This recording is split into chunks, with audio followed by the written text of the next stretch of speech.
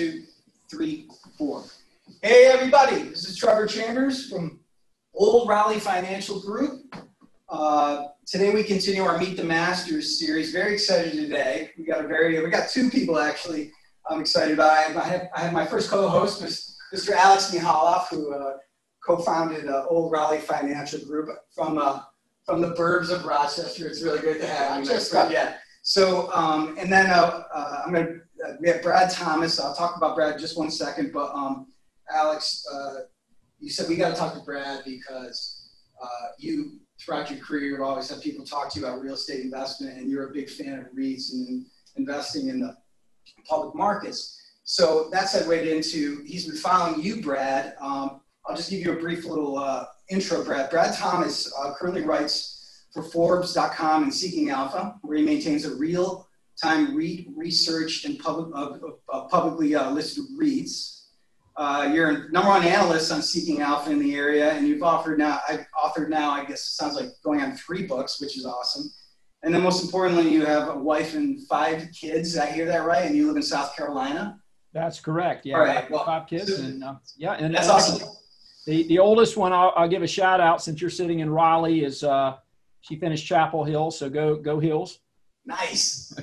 Well, so that's fabulous. So when you're not being a husband and a father to all these children, you appear to be a REIT superhero. So, but before we get into that, Alex, tell us kind of leads into this real estate as an asset class. So it's funny, Brad. One of the reasons I wanted to do this, I'd love to hear your take on it, because one of the things I talk to clients about all the time is, especially people that are not very sophisticated, they go, or they own rental property. And so we have the conversation about what is your real return on rental housing, or what is your real return on that beach house that you're going to flip, et cetera, et cetera.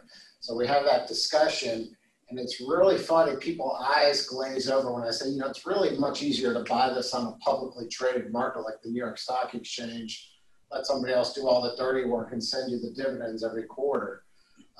But do you get into that? Do you know where I'm coming from? It's very frustrating to have people, like I had a conversation this morning with a guy that's, cleaning up his financial picture, and he says, well, I don't really have anything to do, so I'm going to buy 5 or 6 houses and flip them over time. Tell me what you run into on that, and being a developer, you got a lot more seance on that than I do. Yeah, you're right. And thank you, Alex, for that introduction. And Trevor, I definitely was on that side of the fence for a long time. For 20 years, I was a developer and invested privately. And I've got to say, I always, one of the big frustrations I had on the private side was, you always have to deal with the 3 T's, the toilets, the trash, and the taxes. And it's very time consuming. And so you've got to always consider what's your time value of money, And so, I spent, you're right. I mean, you can make some pretty nice wealth, in the private side.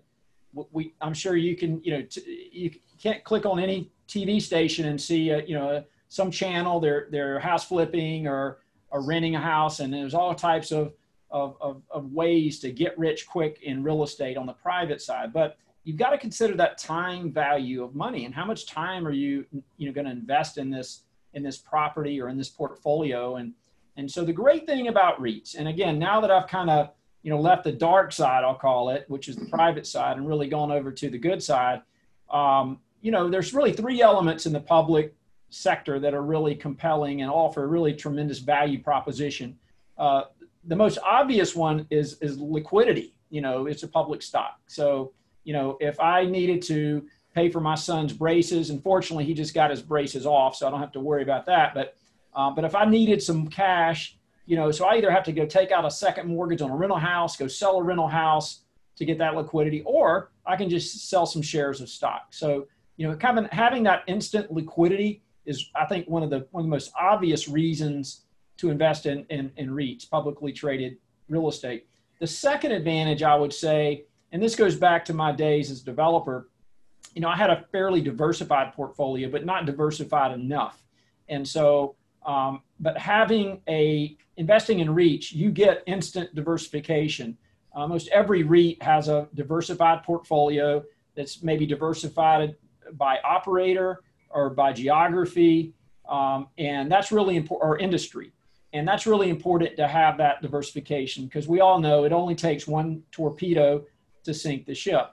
And I think the other more obvious reason as well is management and compliance. As you all know, as registered investment advisors, I mean, it's you as a public company, you must provide. These companies have to provide quarterly reporting and full transparency. I think that's really the word. There's transparency. In my previous partnership, I didn't have that transparency. I was not the managing member, so I literally had to beg for information and K-1s when I needed to file tax returns. And so obviously with a public company, you don't have to worry about any of that stuff.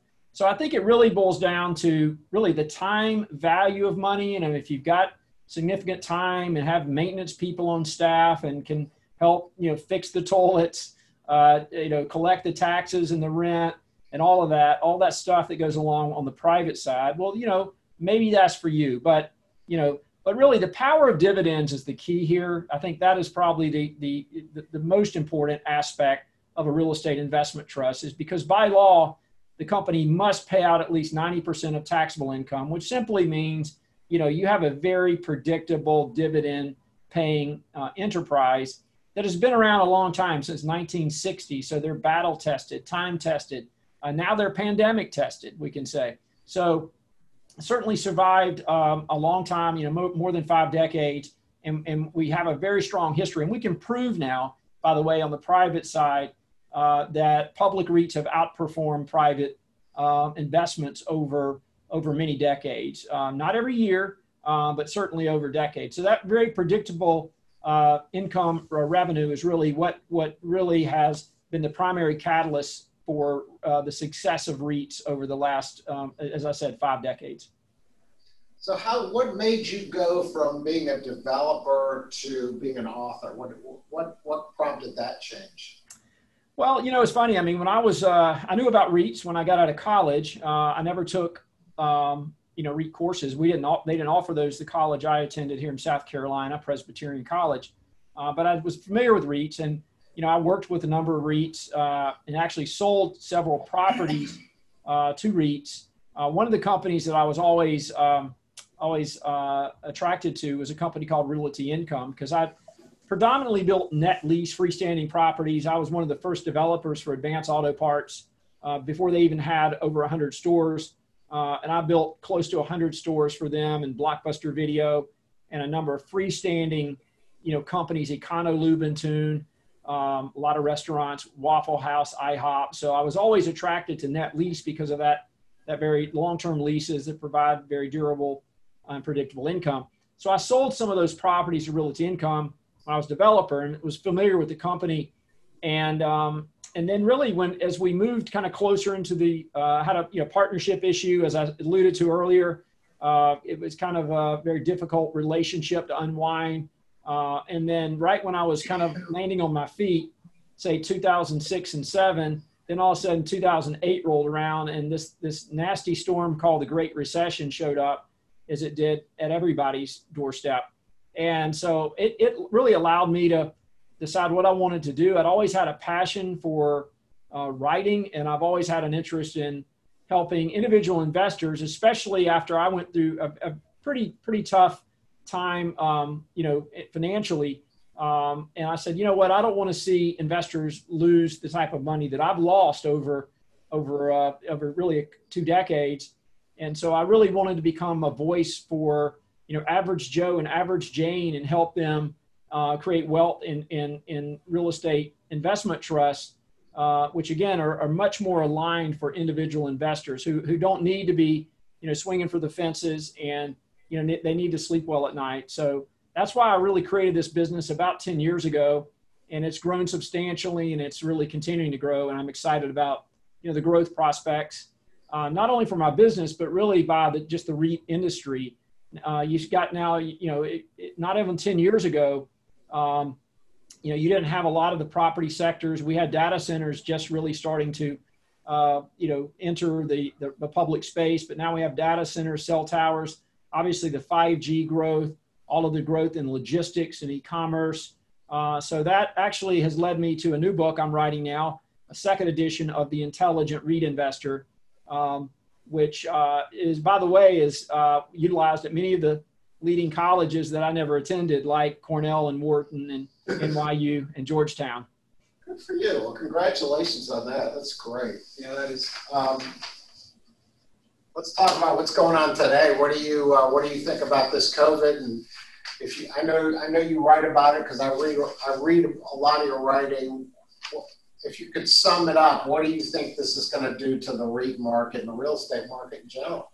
Yeah, it's definitely been disruptive, and especially in those sectors that I alluded to. Retail and lodging are obviously the most challenged in terms of getting back to any kind of normalization. And frankly, I question whether or not there'll be a new norm, I believe, in the retail sector, more specifically in the mall space. I'm glad to see, more normalization in outdoor shopping and primarily shopping centers and outlet centers, where people are obviously getting back and going to the stores. But still, I still question whether or not we'll get to full capacity, especially in the mall space and the theater space as well. And so, to me, I mean, that's still going to be a higher risk property sector. I've always said, at least for the last 4 years, that the mall sector was already, fairly drastically overbuilt. It cost about $100 million to build a mall. But there were just a lot of those malls built, really starting from the 70s on to the 2000s. And so there's around 1,400 malls in the U.S., and we think that number is going to be critically impacted. We're seeing it, across the country. Malls closing down, department stores closing down. And that's really what, as you know, malls are built with anchored by department stores, typically 3 to 4 department stores with inline shops. And so now there's just not as many department stores. I think, COVID has really accelerated the impact of store closures and bankruptcies in retail. Lodging, who knows? I mean, it's really going to come down to, I think a vaccine is going to be really, vaccine's critical for all the sectors, I'll say, but for lodging, until we get, tourism back and, international travel, the lodging sector is going to be challenged. So we're completely staying out of that space for now, staying out of really the mall space, with the exception of a couple outliers there maybe, but they're more speculative in nature. But I think in terms of the REITs we do like for COVID that actually have, believe it or not, been catalysts are I call the technology names.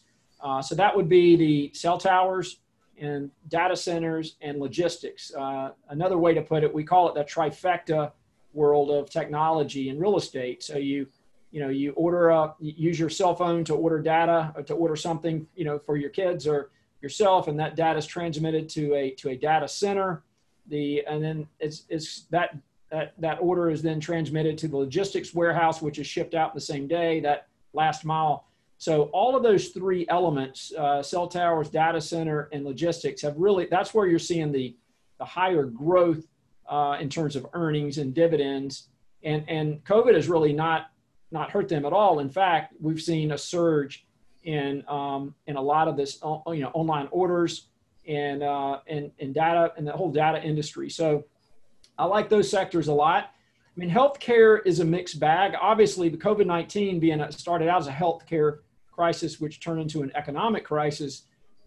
There's still tremendous risk with investing in healthcare, but we still like the very stable pieces of that business model, which will include medical office buildings, which are essential. I mean, obviously, telemedicine has come out, can be a little more impactful, but still, people are going to have to go to the doctor. You can't, do all the medical stuff you need to do on a telephone or cell phone. So I think, the medical office space, we actually like skilled nursing because skilled nursing has seen really strong benefits with the CARES Act, kept a lot of these operators in business. And senior housing is also, even though the sector's been overbuilt, that silver tsunami is really the catalyst driving that whole industry. So, healthcare is a good sector, but again, you got to be careful, what you're investing in. Hospitals are doing really well. There's one pure play hospital we like. So looking there, probably the most stable, kind of going back to what my previous career as a net lease developer. I think that's where you're going to find the most predictability. And we've been overweight in the net lease REIT sector, given these are long-term leases. Typically they're yielding around, 5-6% a year, a little higher now because of the, COVID and the sell-off. But an investor can, if you really look back at the net lease sector over the last, say, 20 years, it's a pretty simple formula. It's usually 4 to 5% yield and 4 to 5% growth, which constitutes a 10% total return thesis. And that's really how we've always felt like net lease was going to be a very predictable, subsector or property sector. So we've overweighted that. And that's a really good place for retirees as well, because you get the very stable, income. Some of these companies like Realty Income pay monthly dividends. That's a good sector. Another subsector of net lease that I like, which has gotten a little bit expensive lately, has been the gaming sector. Now, gaming got really beat up, as you can imagine, in March, because gaming is correlated so closely to lodging. But a lot of that lodging sector the gaming sector has really come back because these are long-term contractual leases, and so they've had very high rent collection. And rent collection's a number that we never really even thought about analyzing, prior to COVID. But now it's definitely a critical number for us in terms of assessing a company's stability and sustainability, is making sure that they're able to collect the rent through COVID. But it's definitely been, I would say the key word is disruptive. I mean, it's been disruptive, but there's certainly opportunities, in the space. Mispricing is still there. Obviously, if you look at the REIT market in general compared to, say, the S&P 500, REITs are still relatively inexpensive. Again, there are certain sectors, I just mentioned the technology names, that are a little pricey now, but there are certainly some really attractive places to invest capital right now. And as long as interest rates remain low, and I think they will, at least that's what the Fed's telling us, that, I think the REIT market's going to continue to do well. And again, it's encouraging to see really over the last several months, April, May, June, July, August, how a lot of these companies have really been able to increase their rent collections. Office is an interesting category. You're sitting in one right now, and I'm sitting in one right now. So obviously some of us have come back to work. The big question in the office sector is in the gateway market. So New York, San Francisco, San Diego, some of the bigger towns. Are these people going to go back to work, and what is that new norm going to be, in the office sector? But again, similar to the net lease REITs, office REITs have long duration leases. So we're actually fairly bullish in that space, but recognizing there's going to be significant changes, as people start getting back to work and going back into offices, and what it's going to look like, in the new office environment. But like you guys obviously are in your office and I'm in my office. So we obviously see the value of having an office and not working from home. Yeah, and maybe the open floor plan, maybe that goes away. The one that they just put into like a bunch of buildings, they're gonna rip that. We're gonna put up walls. Yeah. Yeah. Hey, just hit on you started to hit on this a little bit. You just wrote an article not too long ago about ultimate winners might be secondary markets, and we're sitting in certainly a secondary, if not a tertiary market, great market, but we're just seeing an onslaught of people move here from particularly the Northeast. So that's an interesting thesis. Can you talk about that a little bit? Yeah. So, I think you're starting, to see that trend happening. And, I don't think you're seeing a mass exodus from New York to, say, Raleigh or West Palm Beach.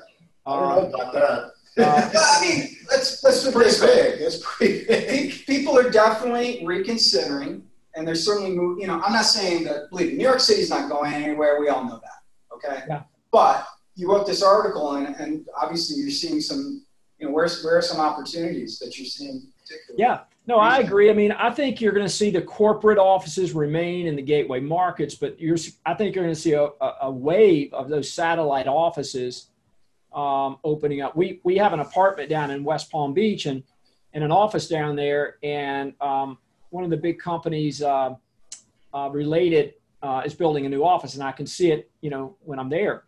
And they fill this up. I mean, the hedge funds and now all the companies are coming down, but they're setting up satellite offices. And I think that's really what I see is that shift of companies not only leaving completely, but maybe reducing that footprint, say in New York from 100,000 square feet, say to 20,000 square feet, and then maybe putting 20,000 square feet in Raleigh and 20,000 square feet in another market, and some people working from home. So I think it's going to be more of that type of situation, going forward. And I think, housing's the same thing. I mean, I think, we've been looking at this multifamily sector very closely, and there's some really good stocks on sale REITs on sale right now, like Equity Residential and Avalon Bay and Essex, which is a West Coast based REIT. But the real question is, are those people going to be moving now, away from these urban markets into the secondary towns like Raleigh? So I think you're still going to see that shift. And I think that's an area that we really focused on, because I think there's value. I mean, we just upgraded, I guess, one of the hometown favorites there recently, Highwoods, which is a great office operation, primarily focused on the Southeast U.S. And, that's why we felt like, there's a lot of value in companies like that have, assets in those markets. And the same would apply, by the way, to industrial. I mean, I'm right down the street from you in Greenville, Spartanburg, which is a great market. We have, BMW here, printing cars, and we have Michelin Tire based their North American headquarters here, and a number of suppliers related to the automotive industry. So it's just a great market, and a lot of REITs have finally caught on to that and started to make investments, in markets like Greenville, Spartanburg, and Raleigh, Durham. Well, I say we open up the box. What you want to talk about a particular stock? I mean, I'd like to open up the mind of Alex. Let's find out a little bit more about Brad. Okay.